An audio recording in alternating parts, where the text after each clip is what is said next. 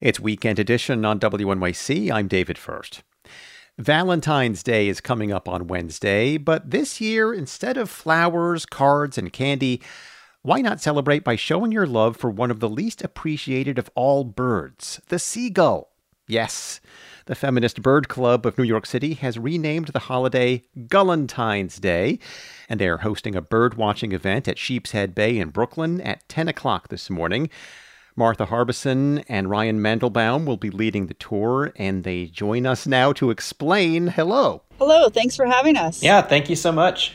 Martha, this is now your 5th annual Gullentine's Day. How did this thing get started, and what happens at this event?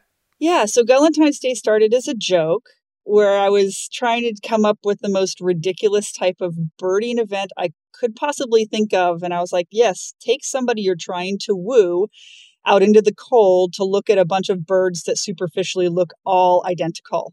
And my friend Stephanie came back with the name Gullentine's Day. And I was like, oh man, that's too good. I actually now have to do an event with this name. And it took off. Yeah, I was surprised. I thought for sure, the first year, I thought for sure it would be me and Ryan and like two of our real good bird sicko friends. And it sold out. What happens at the event?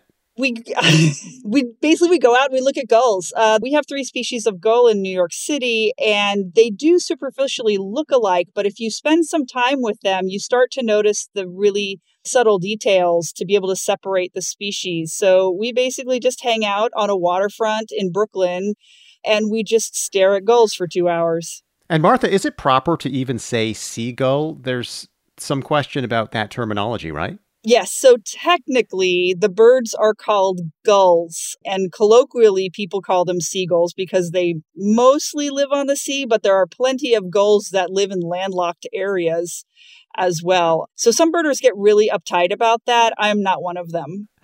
Ryan, not everybody is a fan of gulls, right? This is the bird that will snatch a French fry out of your hand if you're not paying attention on the boardwalk. Can you give us a new lens for appreciating gulls?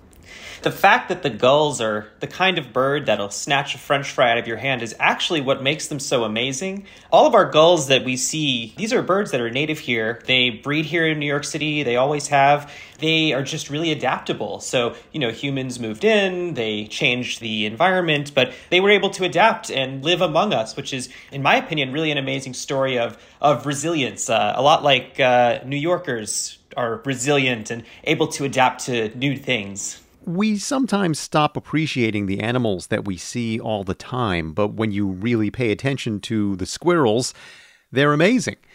Is it the same with gulls? Oh, absolutely. I mean, there's a bunch of ways where seagulls can be really rewarding. I mean, for example, I think a lot of people have probably noticed that some of these birds are capable of what looks like tool use, right? They'll pick up a clam out of the water and then fly up high and then drop it on the concrete in order to get what's out inside. I mean, that's an amazing behavior to see an animal pick up. What kind of makes them so challenging to tell apart is that a lot of these birds actually take 4 years in order to become adults.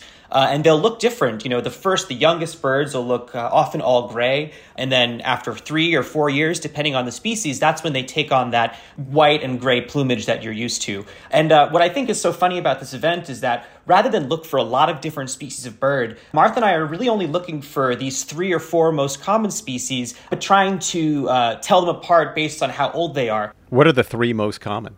Yeah, so in the winter, we have the ring-billed gull, the great black-backed gull, and then the most abundant is the herring gull. In the summertime, most of the ring-billed gulls will migrate north, and then they'll get replaced with that kind of ubiquitous black-headed laughing gull that you will see on the beach at Coney Island and the Rockaways. Just one of the greatest sounds that we encounter in life is the sound of the laughing seagull, isn't it? That's right. It's definitely the sound of summer in a lot of places. Now, so Martha, in the future, when that seagull swoops down and grabs our lunch, are we going to have a new appreciation for this creature?